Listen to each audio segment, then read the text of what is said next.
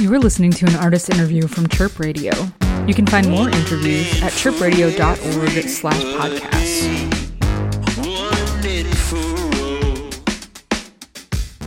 Hi, this is Mick, and you are listening to a Chirp Radio artist interview. I am on the line with Tommy Kessler, a local singer-songwriter with a growing catalog, and he's also playing with some of your favorite local bands. He's everywhere. He is literally everywhere. Tommy, how are you doing? I'm doing great. Tell me about your current project. You've already amassed quite a catalog, most of which is out on Bandcamp. How long have you been playing and releasing music under your own name? Yeah, so it all started with me picking up the electric guitar when I was 9. And around the same time, I was wanting to write stuff pretty much from the get-go. So my parents got me a little interface recording GarageBand. And from there, just kind of self-taught myself to produce and record things and audio engineering ins and outs and that sort of junk. And then I didn't put out my first real project under my name until I think it was 2015. Put out an album called Vatten. And that was kind of the first foray into releasing music and being, a little serious about it. But I was still in college and ended up not studying music like I thought. What did you end up getting a degree in? I studied philosophy. Oh, no way. It was fun. I loved it so much. Did your studies in philosophy end up impacting your music in any way? Yeah. I mean, it definitely just got me interested in using art as a medium for asking questions, I think is one way maybe it influenced things. Just because, the whole point of philosophy was just, not the whole point, but a big part of it for me was just learning what questions to ask and how to ask them more effectively. And I think that just kind of influenced everything I did outside of it. That was big. And then I guess the sorts of ideas I talk about in the songs perhaps or sing about. I studied a lot of existentialism, and I feel like once you kind of dip your toe into that, everything becomes angsty. When it comes to existential questions, how does that specifically manifest in the lyrics to your songs? Because they feel abstract, but at the same time, I get the sense that they can be rather specific. Do you have any songs that are about specific people? That's a good question. I mean, everyone has like their sad breakup songs, and I've got those that are, I guess, are about people. But beyond that, I don't really think too much about who's narrating my songs. You used the word abstract earlier, and even in terms of like songs having a narrator, I think I kind of disconnect myself from them in some ways. Just let the ideas exist on their own and be abstract and weird and moody or whatever you want to call it. But at the same time that I'm thinking about it, a lot of my songs, even just in the titles, have a lot of I's and me's. So I guess at the same time as it's not fully connected to me, it is in a very literal linguistic way that I'm using I and me. So a lot of my lyrics too, in terms of my loose process for writing songs, lyrics tend to come toward the end of the process. So a lot of times as I have a full instrumental done, I'm writing to whatever the mood of that instrumental is, what I think it could be about just sonically. And in that process, I have a lot of moments where I'm just improvising stuff, which usually doesn't make it onto the final recording, but it does sometimes. Just stream of consciousness, I need lyrics at the end of the day, and then I kind of refine it from there. There came a time when I couldn't hear you anymore. In dark rooms waiting for healing. If faith is meant to help me see what I believe, I haven't seen in years.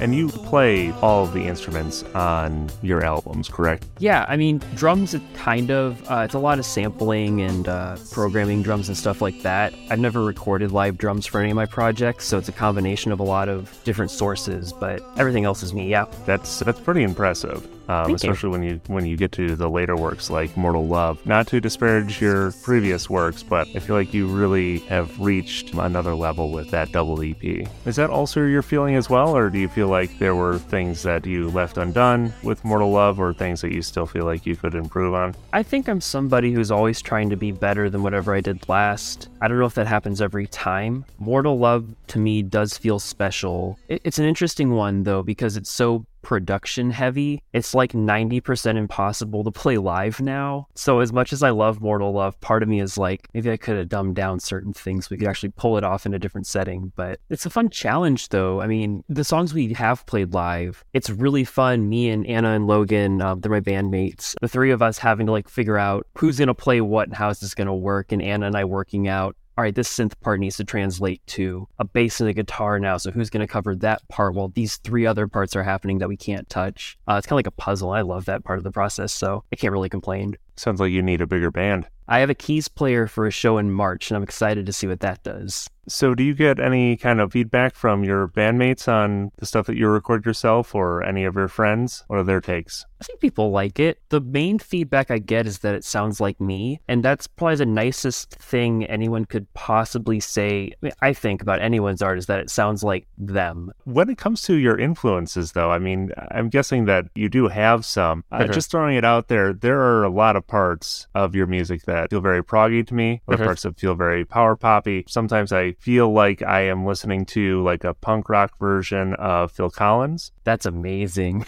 Yeah, just shoot. Tell me who you are drawing from for your personal inspiration. The biggest one, I've been listening to the Beatles since I was 3 years old. I had a Yellow Submarine themed bedroom for the first 10 years of my life. And I don't know if there are specific musical lines you can necessarily draw, but I think just their spirit of experimenting and being willing to just be very weird affected me very early on. So I think that's a big one. More recently, I'm a huge Jack White fan, and I think that comes through in a lot of the guitar playing specifically. So he's a big one. And then outside of rock, I listen to a lot of rap music. I think hip-hop production is probably one of the biggest influences on me. I'm a really big fan of Tyler, the Creator. Is probably the main person that I'm drawn to. And he's another person where he does most of it on his own, to my understanding. And you listen to one of his songs, and you immediately know it's him. And that's, I think, what I'm kind of going for. And I've always appreciated that about him specifically.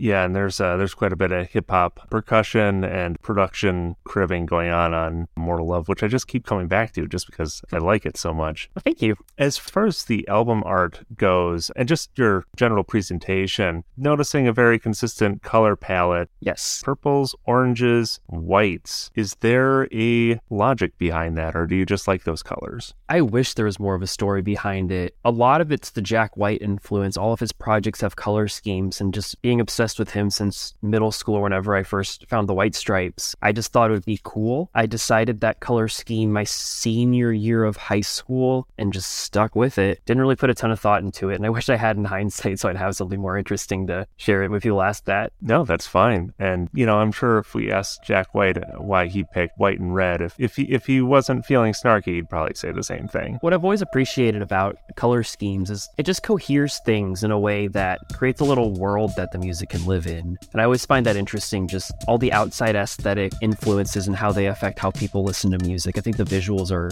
undervalued. I am Judas in the Leth, going about forgiveness in awful ways. I am Mary in the Leth, pouring perfume on those who enter.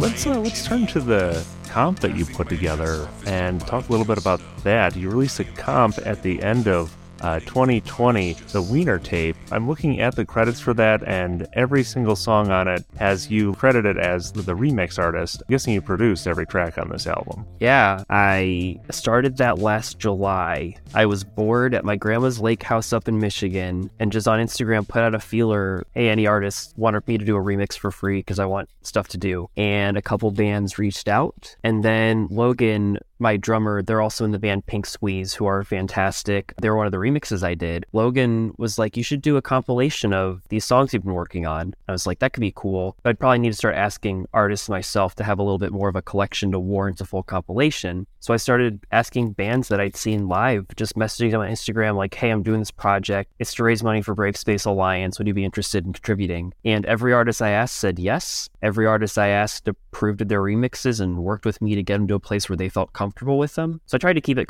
as collaborative as possible, even with me producing everything. But yeah, it was just bands sending me their stems, and I'd kind of find an idea and roll with it for every song.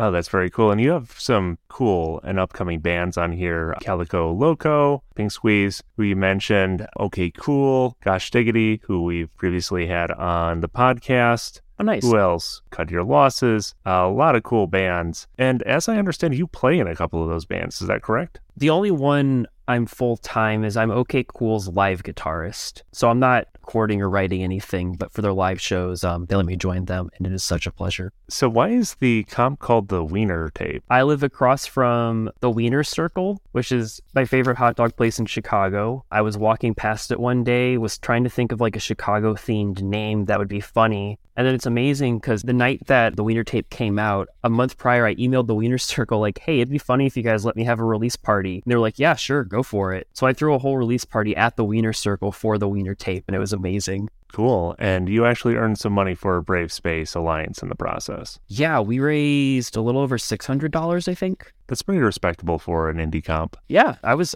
thrilled. You know I need you. You know I want you. Mama, I need you in my life.